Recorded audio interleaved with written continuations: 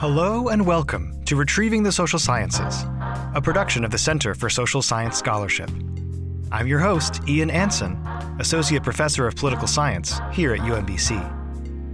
On today's show, as always, we'll be hearing from UMBC faculty, students, visiting speakers, and community partners about the social science research they've been performing in recent times. Qualitative, quantitative, applied, empirical, normative. On Retrieving the Social Sciences, we bring the best of UMBC's social science community to you. The final grades have been entered. The seniors have graduated. Awards and accolades have been handed out, and many of our students have moved off campus for the next few months. That's right, it's summer, and here at UMBC, the campus is suddenly really quiet. While I find that makes it a lot easier to record a podcast, what with the ambient noise being surprisingly low aside from a stray lawnmower or two, it does give one a tinge of anticipation for late August, when the students move back in and we all do it over again.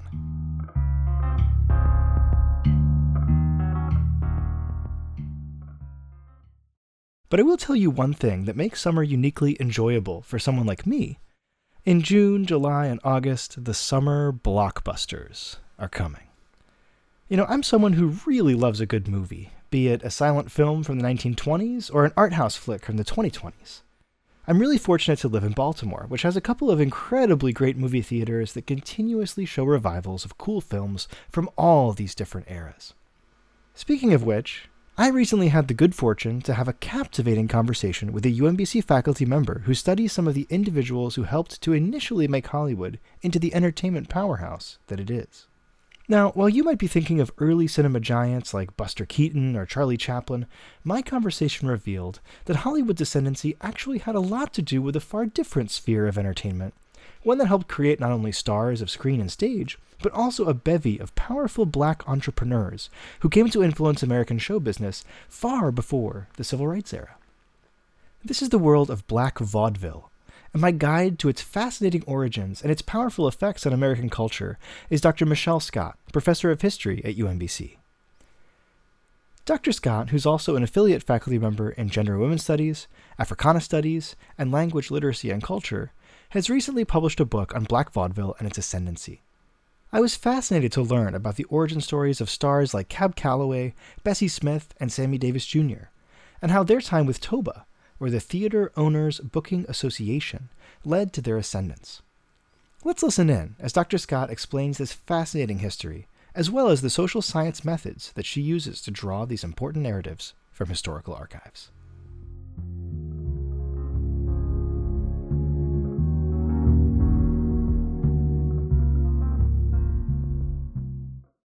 All right, once again, I'm here with Dr. Michelle Scott, and I'm so grateful, first of all, Dr. Scott, for your time and for your willingness to come on the podcast. Thank you. Thank you for having me. Awesome. So I'm really fascinated, I've got to say, by the subject matter that you've chosen to study, and I feel like your path to this research must have some kind of backstory, right? So I want to know a little bit about this. What first sparked your interest in TOBA and in the history, more broadly, I guess, of Black vaudeville? Sure. My research trajectory has always involved some level of American entertainment history, African American history, mixed in with a little bit of curiosity about how people did things and how they were successful or not successful. And so Total Time actually came out of my first book, which was on blues singer Bessie Smith, a 1920s pop culture icon in the African American community.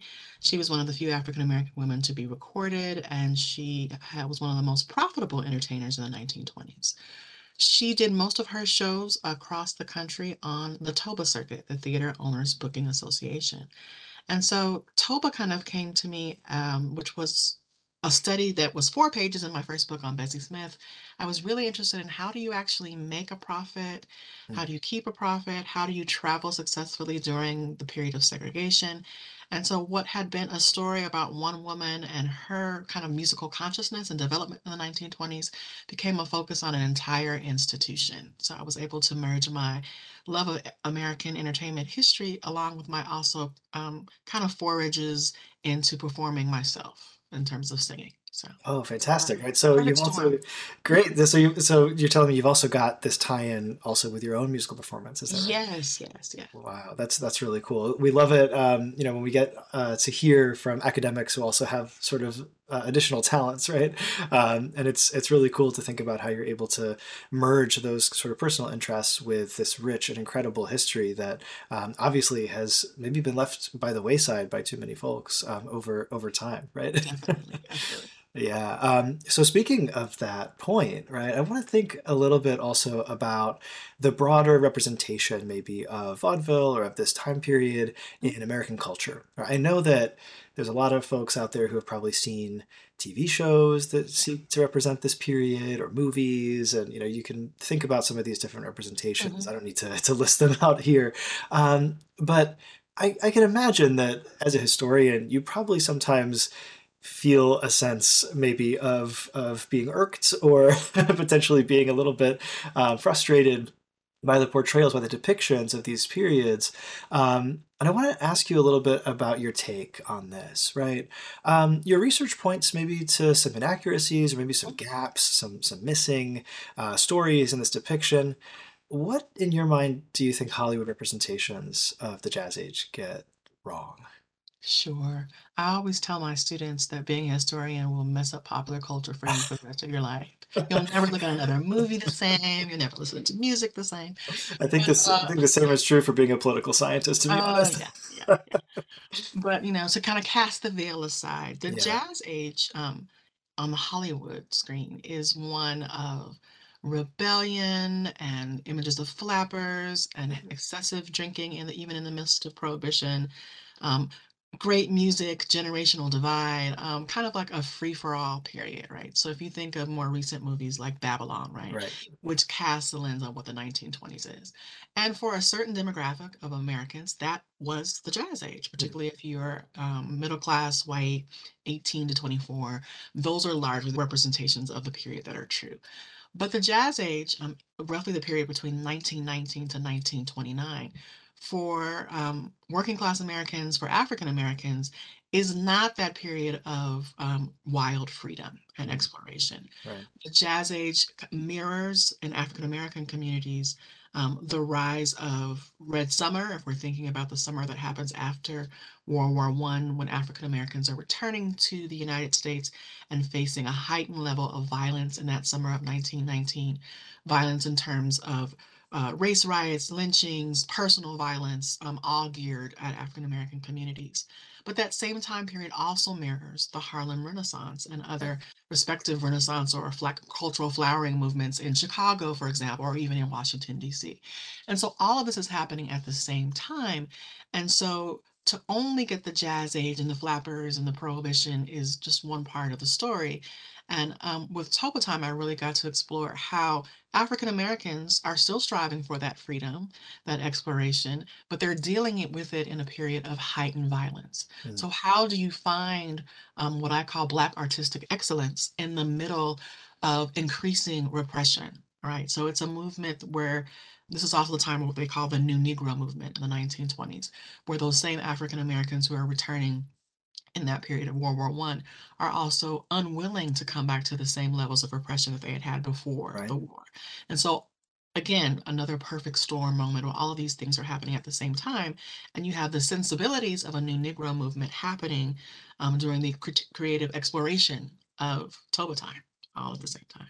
Wow. And so, this description of this perfect storm moment, as you're describing it, really fascinates me. I'm so captured to think about this what it must have felt like, right? To return Hmm. home, to think about returning to the society that is full of such fraught things and such animosity, and Hmm. then to navigate this is Yes. such a powerful lesson in resilience. I think it's really striking. Hmm. And I want to think about this, right? So obviously the first book.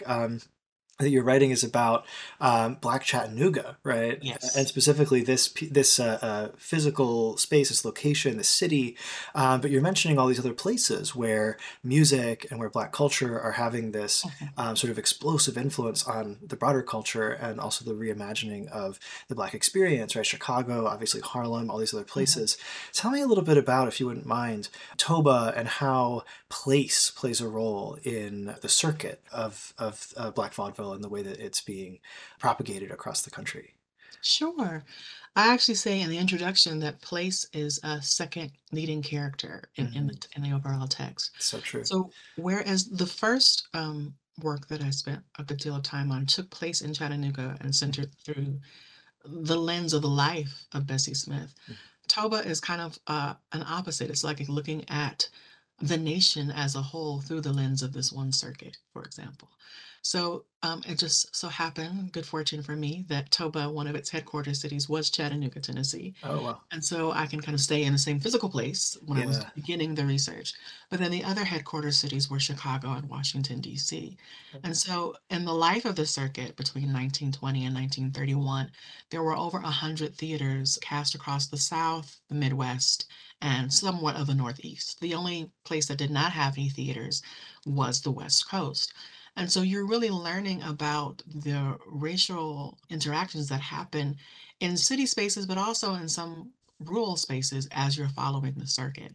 So if you're taking a show that begins in the East Circuit, and the East is including Washington, D.C. and Baltimore, and that one show is traveling all the way through the Midwest, which means you would end up in Chicago, you would end up in St. Louis, Columbus, Ohio, and then you travel down to the heart of the circuit, which was the South. You're going everywhere from Jackson, Mississippi to Dallas, Texas, all the way to Pensacola, Florida, that you really get an overview of what it would have been like, first of all, to travel, which was a rarity for most Right. Americans, let alone African Americans. Yeah, there's So not a then you, Southwest yeah, Southwest Airlines yeah, sail folks aren't fares here. traveling every day, Yeah, right? that's not how it is. Yeah, it's remarkable to think about the degree to which this travel is both physically difficult but also socially very challenging, right? It is, but also an opportunity for people who had Mhm. not been outside of their county in most places to see the country. And most of these entertainers are traveling by rail, and they're really forging new communities in each city or location that they travel to. So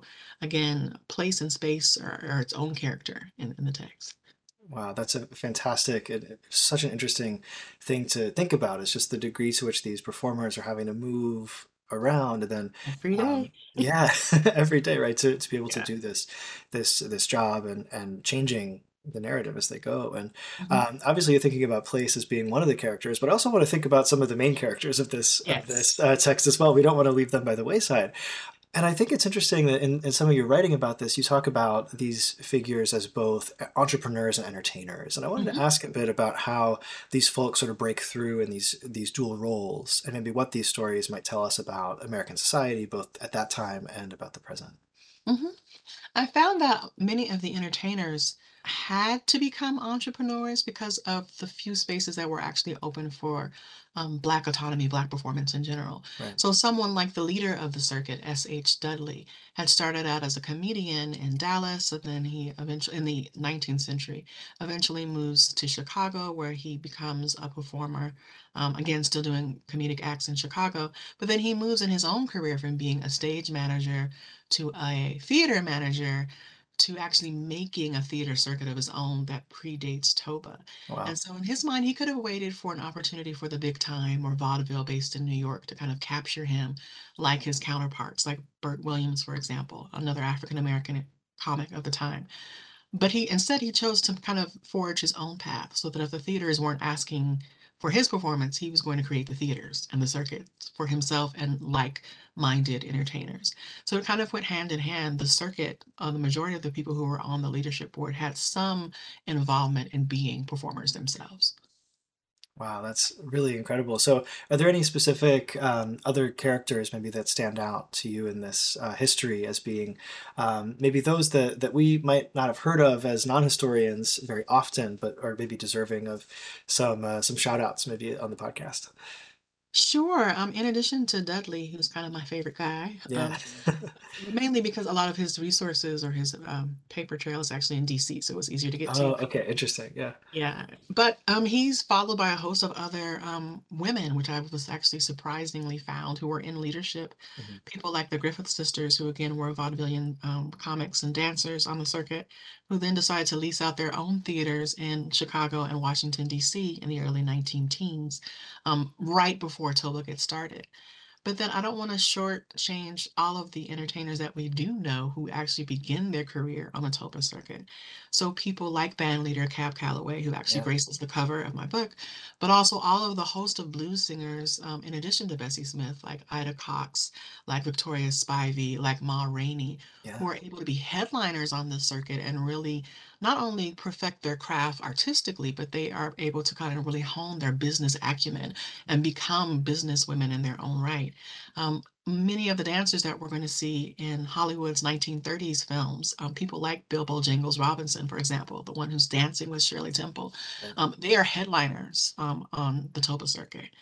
People like Sammy Davis Jr., who starts out at 3 years old as a tap dancer with his uncle and his godfather, they are child performers on the circuit. So it's really a training ground for some of the best and brightest artists that we see in Black America going on from the 1930s through roughly the 1950s. Even someone like Hattie McDaniel, the first woman to win the Academy Award, she begins on the Toba circuit.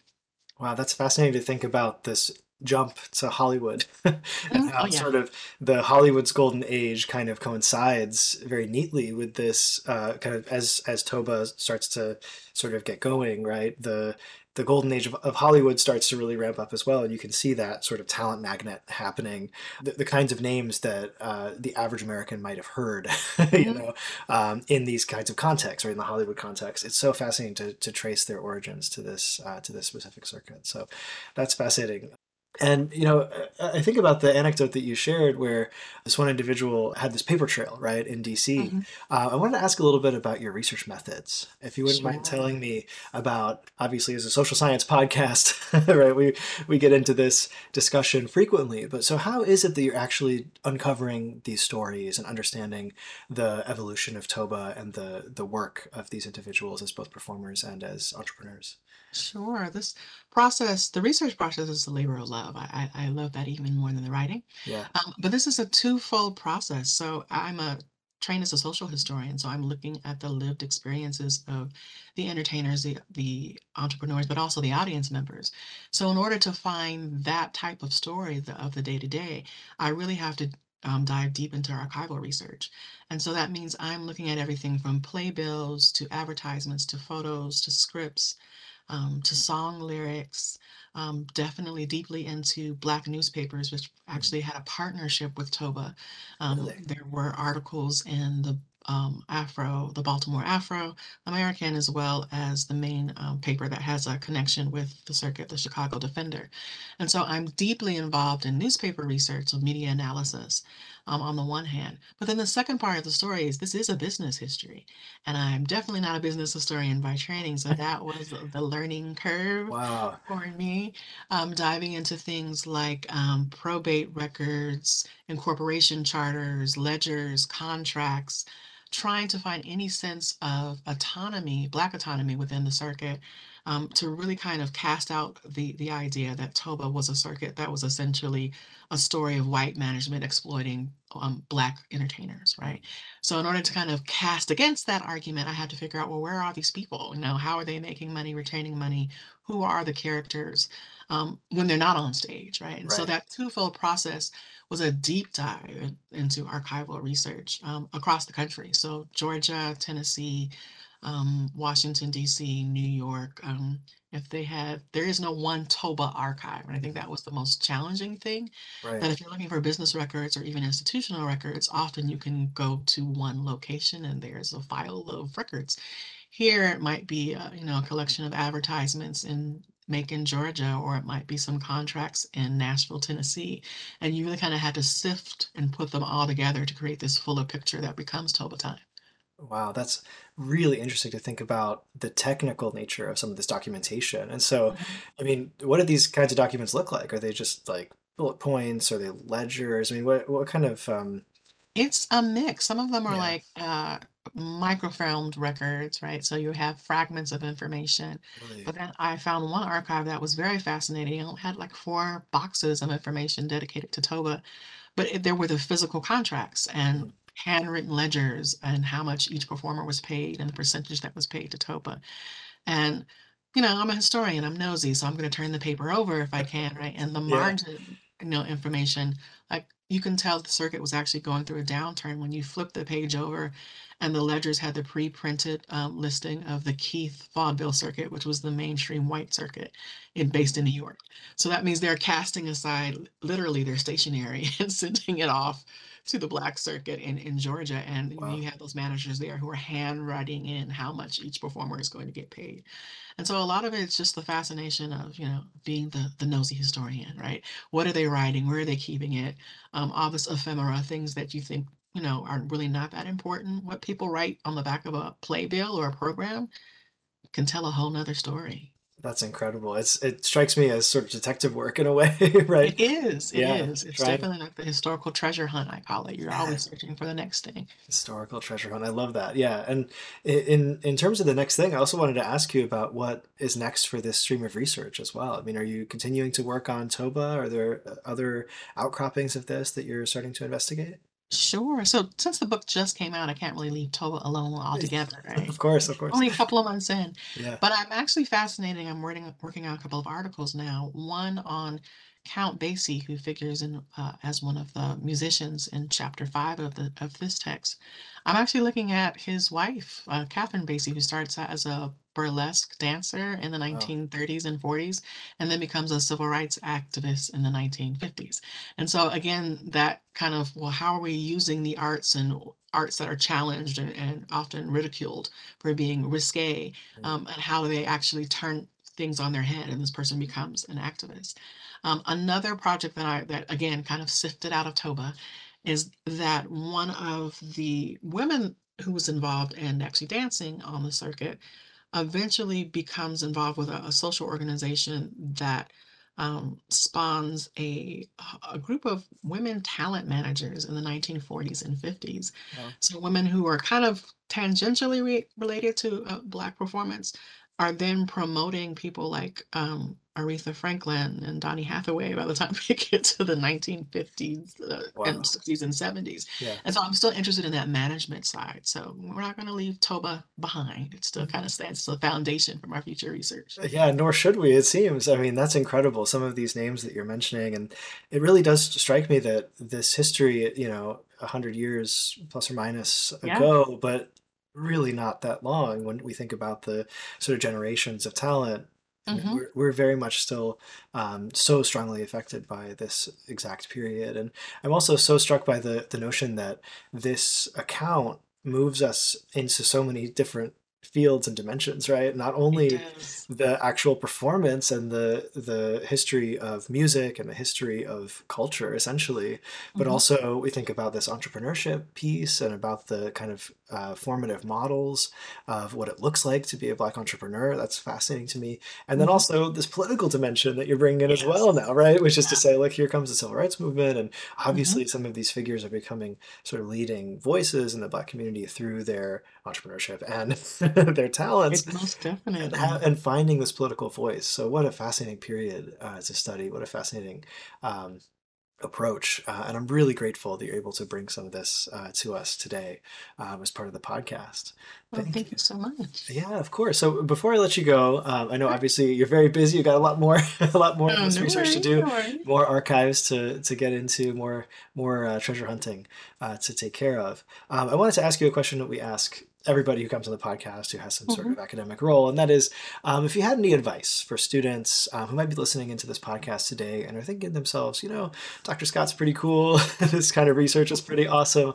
I want to do this for a living one day. I'd love to go pro in the social sciences, so to speak. Hmm. Do you have any words of advice for students who might be thinking along those lines? Sure. I would say find a project that's going to sustain your interest. Sure. Even if you think, I don't have enough research for this, or I don't have the skills to do the research for this, to find something that you can't stop thinking about, because that usually makes the best project. I would also tell students to not be afraid of the archive, right? Mhm. That people are like, okay, it's a dusty room full of papers. What am I supposed to do with that, right? But if you kind of frame it in a way of that, these are kind of, again, puzzle pieces that people from yesteryear have left behind for us, and we're just kind of putting them together to make a fuller picture, that qualitative research is not something that you need to steer away from. So even if those folks who are deeply involved in STEM projects, but still have a kind of an interest in history and the social sciences, I would tell them to start with the archive, right? I take students to the Library of Congress and we just go into the manuscript room and to see what you might be able to find. And that you can kind of definitely be interdisciplinary in your approach and pull all of these skills together, right? But at the end of the day, always come to the dark side, come to social sciences and historians, right? Well, you're very much preaching to the choir here. I agree entirely. And I love that idea of getting lost in the archive and then maybe finding what you're looking for in an unexpected way. That's such a cool idea. I'm ready to start doing historical research. I'm not sure the extent to which I'll be able to, obviously, with all of my existing commitments, but that sounds like such a fascinating process, and really it's so cool to see it bear fruit in the incredible publication that you've recently produced. So So much. Dr. Scott, thank you. We're really appreciative of your time on the podcast. And yeah, thanks again. The book, once again, is Toba Time, Black Vaudeville and the Theater Owners Booking Association in Jazz Age America. Thanks again for your time. Thank you.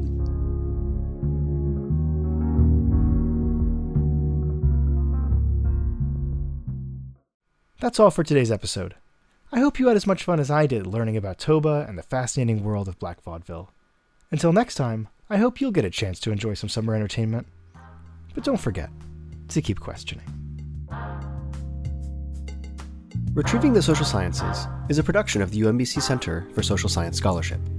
Our director is Dr. Christine Mallinson, our associate director is Dr. Felipe Filomeno, and our production intern is Alex Andrews. Our theme music was composed and recorded by Dewan Moreland. Find out more about CS3 at socialscience.umbc.edu. And make sure to follow us on Twitter, Facebook, Instagram, and YouTube, where you can find full video recordings of recent CS3 events. Until next time, keep questioning.